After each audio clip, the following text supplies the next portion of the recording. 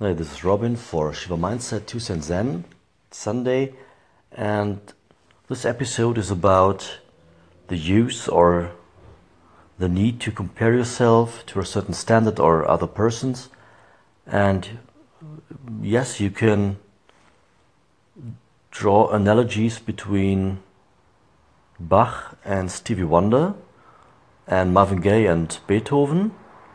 And I guess it works to a certain level or extent, but is it really productive, or is it rather dry and useless knowledge that you cannot transform into everyday use?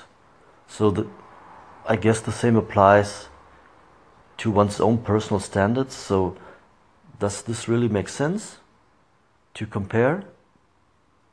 Okay, so stay zen.